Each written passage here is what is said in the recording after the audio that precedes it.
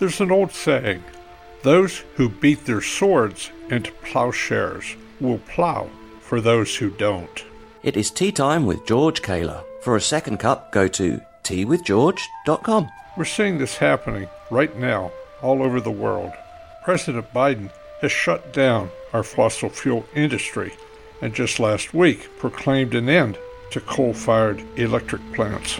In the meantime, the rest of the world is building coal-fired electric plants, and the rest of the world is buying coal from other countries when America has one of the greatest supplies of coal in the world. By the way, we also have the greatest supply of natural gas and oil, but Biden hates that too.